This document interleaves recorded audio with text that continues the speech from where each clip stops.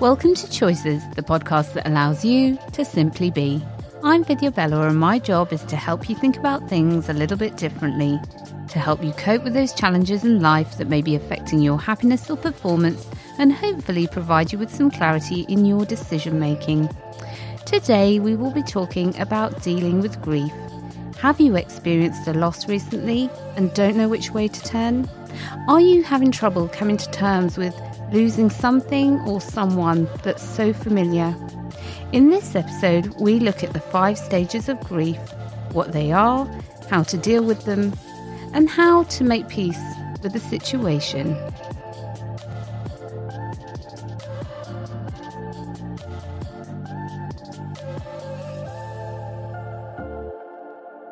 I hope by now, as we approach episode 10, you're realising that the essence of my podcast is to talk about all aspects of our life, to talk about all aspects of the human experience. Wouldn't it be nice, though, if I sat here week in, week out and talked about all the happy-clappy kind of topics that seem light, seem trivial and weren't so heavy? Perhaps it would be nice, but it would be incredibly unreal and inauthentic. And I hope that each week, actually, what you hear is a way in which to handle those deeper aspects of our human condition that may cause conflict with a sense of lightness of touch, a sense of hope, a sense of optimism, that whatever our experiences, we have choices in the way that we may choose to experience. And today is no exception. As with you, I look at loss and grief and how we handle it. Loss is quite simply the fact or process of losing something or someone. Grief, as we're talking of today, is the intense sorrow or sadness we feel with the loss of a loved one. Ordinarily, I think in society we find talking about death a bit awkward. Sometimes we don't know what to say or how a person may be feeling. Words seem sometimes so clumsy. Sorry for your loss and my condolences or sympathies. They don't quite cut it. Whilst being so respectful by their formality, they can sound so distanced and so removed at a time when the person in their experience of loss and grief is perhaps feeling such depth of emotion, such rawness that formality and the respectful words seem uttered with an air of futility which is felt on both sides.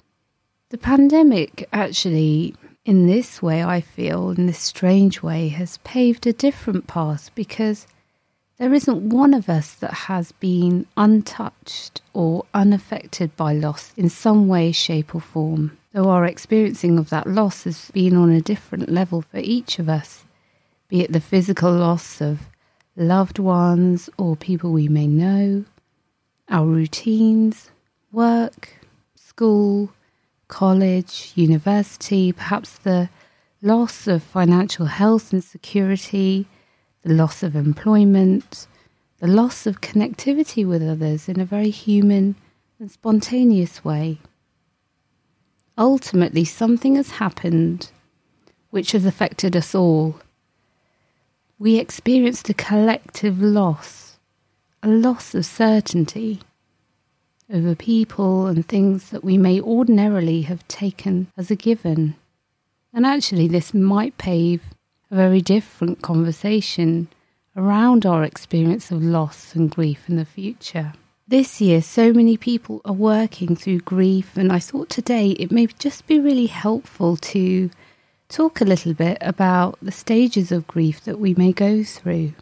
A Swiss-American psychiatrist, Elisabeth Kübler-Ross, wrote in her book on death and dying that there are 5 stages, and as we are all unique, some stages may not be experienced, perhaps experienced vaguely, and others may be a sticking point for some. First, shock and denial. That wave of disbelief and almost a numbness where you're hard-pressed to access any feeling at all because you can't believe the situation, that they're gone and you'll never see them again. Then may come anger. You're angry at the world. How could they die? Why did they have to die? Beginning to access those feelings and that depth of emotional pain. And perhaps you're feeling a guilt that you're alive and they aren't. Being angry is a means to redirect the overwhelm and intensity of that emotional pain. And in this anger, you may feel that you're left behind, feeling all this pain. Perhaps seeing others in pain as well as a result. And perhaps in this stage, you're questioning how any benevolent higher power could think this to be fair. The next stage is bargaining, feeling a vulnerability over the situation and feeling this helplessness. And you try to regain a sense of control over the situation by a way of reasoning. So in this kind of phase, there's lots of, what if I had, if I just, then maybe they would still be here. Again, this gives a means to deal with that emotional pain by implying that you have a sense of control over the situation. Because having that sense, it makes you feel better. And then there's this stage of depression, the quieter stage of grief. Because it's not as loud or outward in the cycle, it's more inward. And there's a brooding with that. It's where you begin to allow yourself to feel the void and the emotional pain without being in the thick of anger and bargaining. And in this time, you get acquainted with the feeling without being able to reason, without being able to change it or fix it. And actually, this is the period that I tend to see people in my practice, because this period can just vary for different people. Some people feel stuck here when they come to see me. And it's not that there's this want for things to necessarily change in the way that they feel, because something about being in this part of the cycle, they're in full recognition that they can't control any of it.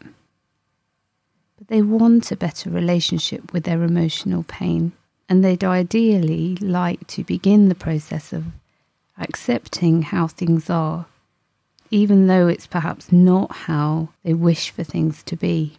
And then there's this other phase, the last bit really, that is this continual phase in the process. That's the acceptance. There's a resolution that's reached with emotional pain. There's a reconciliation, if you're spiritual, that this is how it is. And trust is kind of regained in the belief that there's an order that you're not in charge or control of. And this was supposed to be, no matter how cruel and how unjust it has felt to lose this person. It will sound like I'm so fortunate to have known this person, had them in my life, and they will always be in my fond and happy memories. And that person can say that with a sense of peace. Many in this latter stage make use of their emotional pain and the grief that they're experiencing and channel it for betterment, greater causes and acts of service. We only have to consider the likes of families like Stephen Lawrence's or Sarah Payne's, tragic cases of pain and grief, and yet the capacity they had to educate and to create a momentum for change through their loss and grief. And as I talk about 5 stages of grief, it all sounds very process-driven. But for most who I help regarding their grief, they feel the physical feeling of that grief in their hearts, in their chest. You know, in fact, the other day, I was with a young girl that had come to see me about some other issue, which we'd sorted actually through that a few weeks prior. And it was to be our last scheduled session, but I was aware in this week that she'd sadly lost one of her close friends. And in our session, there was no mention of this from her for at least 20 minutes. Not until the moment I chose to mention her heart. At that, she just burst into tears and shared with me a bunch of feelings she was holding and carrying over this new situation she was facing. The grief over loss never leaves a person. Just the way that you relate to it changes over time. And now with the pandemic, how we have worked through grief has really been affected, even down to those last rituals and necessary closing ceremonies that we need to carry out in order to say goodbye to someone. And yet life rolls on, whether we want it to or not. So how do we deal with grief and loss in such times? And is loss always contextually negative? I thought it best to speak to someone who has her own experience of loss and grief to share with us today. Alex Hughes is a virtual business manager. I had the privilege of helping her, and she's here to share her experience. Hi Alex, welcome to the Choices podcast. Thanks for joining me.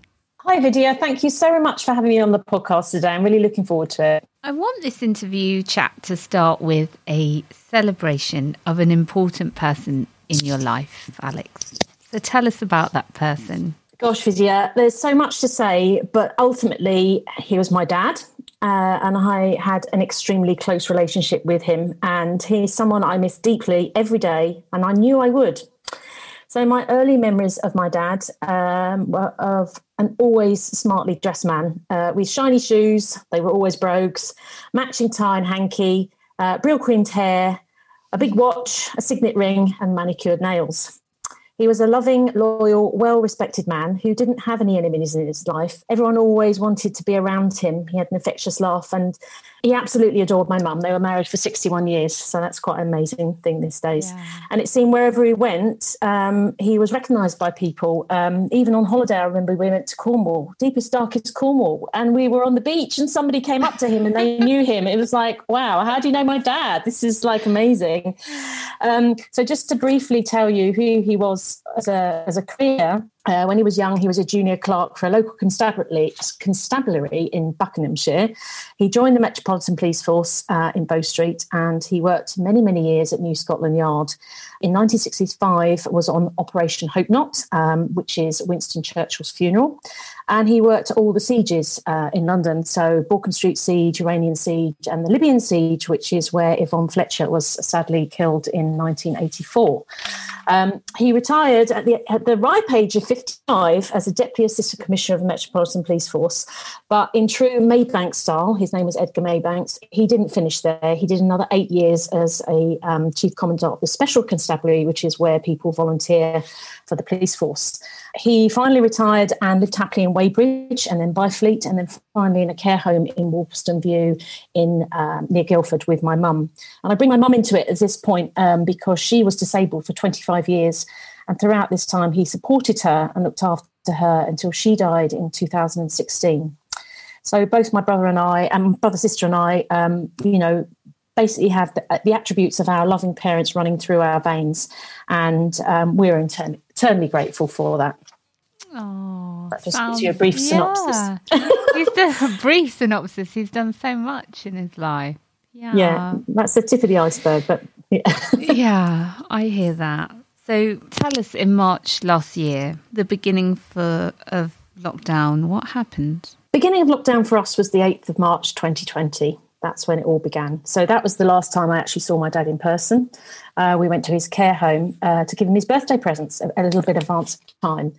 And we talked in depth at the time about COVID, and really none of us knew what lay ahead. His last words to me on that visit were, whilst holding his hands, were, keep those lovely girls, and that he's referring to my daughters, Sophie and Ella at that point, and Mike, my husband, and yourself safe for me. So I said, of course, Dad. And I held his hand and kissed him goodbye. And in true Maybank's tradition, we always go back for a second kiss. I don't know why. We always kiss, say goodbye, and then go back for a second one. It's quite bizarre. And I'm not sure why I did on this particular occasion, but I left his room in the care home and I glanced back. And what I saw was a man in his wheelchair leaning over towards his bed to pick up his iPad, probably to watch the next episode of his Netflix series, which he was always recommending things to us because he was always watching Netflix. And I think he was, and we were totally oblivious what lay ahead from that day. So that was the 8th of March. On the 18th of March, it was his 87th birthday. It was a busy day for him with lots of celebrations in the care home and cake and sherries and all that sort of thing that goes on when celebrating birthdays in care homes. And that evening I spoke to him and I couldn't understand a word he was saying. His speech was slurred and we joked that he'd had one or too many sherries that day. So I was very concerned and I called the care home, and as a result the care home staff went running, and to cut a long story short, he'd had a massive stroke that day. Now who's to know whether that's because he missed us, he was busy, or whatever caused that, but that was the day. And from that point on until he died in May, we just had then glimpses of this strong man in the shadows of the stroke that was overtaking him at that time. And we had agitated conversations and we couldn't understand him. And the care home staff were amazing, but they were struggling to understand him too. And it was incredible watching his demise through a ground floor care home window, because at that point we couldn't go in and see him. And the only way of seeing him was through his window. And we were lucky that it was on the ground floor and therefore we were able to see him. So the words to describe that situation were things like emotional, really frustrating, heartbreaking, angry, shock and disbelief. And I called him several times in the last week of his life, and many times we dashed down the A3 to see him through that awful window. You know, we were shouting outside the window so that he could hear us, or talking on a mobile phone. So there was nothing really personal about talking to him in that way. And on the last but one day of speaking to him, obviously I gave him permission to take his journey to my mum. And that felt weird, not having to sort of break it through the window. So that was really particularly tricky. And then I remember it specifically, 3 minutes past 3 on the 12th of May, my phone rang and the care home staff called. And they actually called to say thank you for the brownies, first of all, and then said, Alex, I'm really sorry, he's gone. And there was silence both ends of the phone. And all I said was, I'll call you back. And that was the moment he'd gone. An incredibly difficult time, hey? Yeah, very. And there were no words or... No. It's just a feeling. I hear that. Yeah. So how did this already sad news, impact you and your family in this crazy time, lockdown? Oh, gosh, Well, I said earlier that I kind of prepared myself for it. And I always told myself that, I was ready for whenever it happened. But I wasn't ready for it in these circumstances. And nobody's ready, because even when it happens, it's still a shock. But it was trying to compute the circumstances, which was really, really difficult. So luckily, because of COVID, my husband and both my daughters were at home on the day that we got that news. And so we were able to hug and share this news together, the four of us. But I had to then tell my siblings over the phone, my sister and my brother, and that was incredibly difficult to do, even though they also expected it. To actually tell someone over a telephone and not actually say in person was increasingly difficult. And, my dad, as you can imagine, had already planned his funeral. He had what he called a D-Day file. So in there were things like, all the hymns, the readings. It was going to be in Westminster Abbey, who should come. And it would have been a huge thing. And we ended up with a funeral where there were 3 people in the actual crematorium, because many people weren't allowed to go. And we had a Zoom wake, which was interesting, with 70 squares on the screen with multiple people in each square. So, going to a Zoom wake and listening to people talking about your father was quite interesting, actually, because at a normal wake, you would probably go to someone you knew already. But I was listening to people that I didn't really know, who knew my dad before I knew my dad. And so that was really interesting, having a Zoom wake under those circumstances and listening to very old people and very young people give their feedback about my dad. So, the funeral was a very difficult time, and we got through the 3 weeks from the moment he died in probably military, or should I say kind of police style, but we did get through it. And listening to those people who were talking about my dad before I knew him really made me think that I wish I'd known him earlier in his life. I mean, you see pictures and you hear things, but you think, gosh, I wish I'd met you. I wish I was with you when you were younger. It's just one of those things. But so in answer to your question, really, yeah, up until now, it's been a roller coaster ride, I have to say. So obviously we've had COVID and all the things that go with that. But more importantly, how you deal with grief, or how we've dealt with grief, particularly in our family, has been very different. So when my mum died in 2016, it was a very different type of grief. It sort of came out fast and furious and emerged quickly. And I think we didn't get over it, but we dealt with it faster because we had to look after Dad, who was left behind. Whereas this time, I would say, instead of emerging fast, it's leaked out. The grief has leaked out. And why is that? I think firstly because of COVID, and because we weren't the only person who lost someone. Yeah. There were thousands, millions of people who have lost people in this time, and in terrible circumstances where they're in ICU beds, etc. So, there was that going on. And I think we held it in. And I think we held it in because there was so much going on. There was also Black Lives Matter that happened at a similar time to when Dad died as well. So I think sometimes these things usurped our grief, and we had to push it back slightly. Yeah. And isn't it, those things that are going on externally, as you say, they usurp the experience and almost they belittle your full expression or what you really want to fully express out loud, because, as you said, many people have lost people in this time. But the truth of it is, your dad was your dad, and that's meaningful to you and should be fully expressed. And I guess this time during the pandemic, we've really lost that. That's also a loss on top of a loss. Yes, it's interesting. And I think feeling cut off, I know we've discussed this, by the window that came between us during the last few weeks of his life, and also in a way cut off by the care home. And I don't mean that in the derogatory way to the staff or anything, but what I mean is when somebody dies, you have to go and collect their belongings within 7 days. And ordinarily would have gone back to see the staff, but we haven't been able to do that. So you're sort of cut off by the window and you're cut off by the care home, and that builds a barrier with your grieving process. And I think that doesn't help. So yeah, we sort of got through the first few months and the first Christmas and a few more lockdowns. And we kind of got to the point where we thought we'd forgotten him in a way, but also eerily still thinking that he's sitting there in his care home in that wheelchair in his room. Because we hadn't seen him, we still thought he was there. So it was not what we planned, really. It's not the exit of his life that we planned or he planned or we ever thought or ever imagined. So it was very tricky. I know you, Alex. So within a short space of time, talk me through also what was happening on your familial front. Yes, well, are you referring to my elder daughter? Yes. So my elder daughter, everyone was at home. So I had both my daughters at home and my daughter's boyfriend. So there's 5 of us in the house tugging on the Wi-Fi, which was very interesting. But my elder daughter was furloughed from her job, and we all know about furlough, for several months. And then she was made redundant, and she's a swimwear designer. And within 3 weeks of being made redundant, she had turned herself around and she'd found her dream job as a swimwear designer for a prestigious company in Europe, and ended up moving to the Netherlands and taking up the strain of that new job. So we had what I would describe a mini roller coaster of emotions within a bigger mini roller coaster, if you like. So this was the mini one. So this time leaving or something ending was happy because we were so proud of her.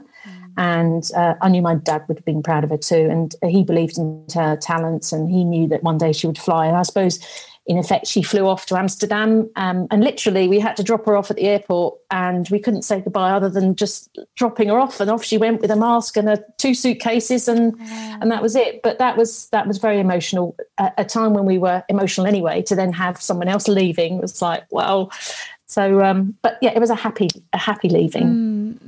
And I think that's, I guess, what I wanted to touch on is that loss, it comes in different guises, doesn't it? Like this you're talking of, you're losing your child in one way, but losing her to her dreams. And that's also something that challenges us inside ordinarily as a mother. But you're going through your own experience as a daughter as well in your bigger picture. So it really, I can't imagine what that time must have been like for you. It was weird, but we were so proud of her. And I think I talked to you about how I felt because I was so close to my dad. You know, when he did pass away, I just got this real deep, heavy feeling in my heart, and it was really deep. And then as you get through your grief, that cavernous feeling in your heart shallows a little bit. It never goes away, but it shallows. And I think when she went, it deepened a bit, but only momentarily, and then it shallowed again, if that makes any sense at all. I hear you. I know that. It's a feeling. And sometimes, as I touched on earlier in the preamble to our chat, is that words seem so futile to express. Sometimes we just feel, and you're describing your actual feeling within you. And yeah, there are no words, so you'll never do it justice, Alex. No, definitely not. Yeah. Oh, so a year on, where are you now in your grieving process? A year on is really, I would say, when the anniversaries begin. Because, you know, I experienced it with my mum when she passed away and other people who've passed away that I have known. And you need to get past the first anniversary because it's your memories of this time last year, this happened, this time last year, we did that, etc. And I think we as a family have dealt with it well. But as I said, the crevice or the deepness still feels wide open. So I kind of needed and wanted a way of coping with this crevice that I'm talking about and to shallow it at the anniversary time, because I know it's really important to get over that time in order to move on. And I think it's more important this time because both my parents are gone. It's a bit like layers of an onion and suddenly you're the next layer. So that's when, well, we knew each other, Vidya, anyway. And that's when you and I spoke and we worked on what was sort of stopping me get through that sort of anniversary time, or what was blocking me, what was stopping me moving through that. And that's when we talked about the inevitable window. The window, yeah. The window. And you've already mentioned the window, but yeah. But it's two things, isn't it? It's an actual physical window that I had to look through, bang on, wave, or sometimes it was lifted with a little bit open so my dad could hear.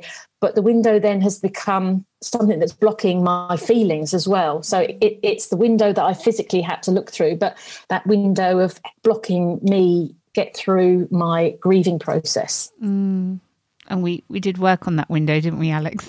Yes, we did. And it was very powerful, Vidya. I was, and I know you were as well. It was a very moving process, which I think was perfect for me because I took a journey bypassing that window, which enabled me, and I've since used it, which I haven't told you about, but I have since used it at times when I've needed to take that journey and be the other side of the window, which is where I always wanted to be. I wanted to be the other side of the window. I wanted to be next to my dad. I wanted to be holding his hand. And I couldn't because the window was in the way. But what you've taught me is to bypass that window, and now I can visualise being the other side of the window, inside the room. Yeah, with your dad. And yeah, that's important to feel that access, because in your mind's eye, he's always with you, and there's no window. There is no window. No blooming window. Yeah, we can laugh about that now. Yeah. Which is a good sign. It is a good sign. Yeah. It is a good sign. I just was so grateful for the opportunity, actually, to just help you through that. Just that small bit, but it feels a big bit to you. Well, you're just amazing at what you do, but I just think I hadn't realised that's what was halting me. I hadn't realised until we talked about it in more depth, and then I realised that's what was sort of, well, I can only liken it to blocking my pathway through my grief. You're going to kind of get stuck at the same point. It's like a broken record. But now I don't have to have a broken record. I've got options, and I can go round in a different direction and take a journey which leads me to a place I wanted to be. Oh, see, I can't add anything to that. I'm sitting there going, oh, yeah. Yeah, I felt that in our session. I do whenever I help somebody, be it through grief, be it through loss, whatever it is, it's being with that person and knowing I'm with them to do what they need to do. And you knew what you needed to do. It just wasn't obvious, but you found that solution for you. And yeah, it's a beautiful thing to watch and be witness. What would you say to anyone going through grief right now? Well, allow yourself the time. Allow yourself to be in whatever situation you like. If you want to cry your eyes out, if you want to scream, whatever, whatever medium helps you, you've got to let it out. Don't hold it in. I think more this time than with my mum, I have to get through it and I have to deal with it and I have to find positivity. I have to find a route out that allows me to rise up again and be strong and see my purpose in life, especially now, as I alluded to, the layer of the onion. So my parents are gone. So myself and my husband are now the next layer for my children. So I've got to take what he's taught me, the way he was loyal and strong and loving and principled and all those things. And now I know it's within me and no one can change that. And he's around me all the time. I just need to hold my head up high and move on and be extremely lucky. And I mean extremely lucky, because my parents were married for 61 years, that I am his daughter and I have his and my mum's blood running through my veins. And I just feel extremely lucky. So he's left a legacy behind, even though he's not here. Yeah. And today, it feels poignant to say that because it's your eldest's birthday today. So we're going to say happy birthday on the podcast today. We won't sing. Happy birthday, Sophie Hughes. We won't inflict a song on you, but we will recognise that it's your birthday. Happy birthday. Oh, that's very kind. That's very kind. That's okay. But I just wanted to say thank you to you, Vidya. I know these podcasts aren't about what you do, but I feel lucky I've met you and I really appreciate what you've done. And I now feel at peace. Oh, I'm so pleased that you chose to walk with me for a little bit. And I'm there for anybody, actually, who needs that, just for a little bit. And we didn't walk long, did we, Alex? We didn't walk long. No, we could have walked a lot longer. We could have done. But, I'm there for anyone. And I really appreciate your sentiment and kindness, Alex. You're very welcome, Vidya. That's all right. And so today, I want to dedicate this podcast to your father, Edgar Frank Maybanks, OBE. Thank you, Vidya. My pleasure. Loss and grief, it's tough for those of us left in the process. But I thought I would end this episode with some wisdom and reminders from those who are en route to their departure from this life. Bronnie Ware, a palliative care nurse, wrote a book, The Top 5 Regrets of the Dying, where she shared those wishes of such people. Number 1, I wish I'd had the courage to live a life truer to myself, not the life others expected of me. 2, I wish I hadn't worked so hard. 3, I wish I'd had the courage to express my feelings. 4, I wish I'd have stayed in touch with my friends. 5, I wish that I had let myself be happier. Perhaps we as the living, even if experiencing pain, loss and grief, could endeavour instead to try to live out those last wishes in our own reality right now. It's what they would have wanted. Thank you for listening to the Choices podcast. If you've been dealing with your own grief and need some support and a friendly ear, please send me an email to choices@vividoutcomes.co.uk. I'll catch you next week.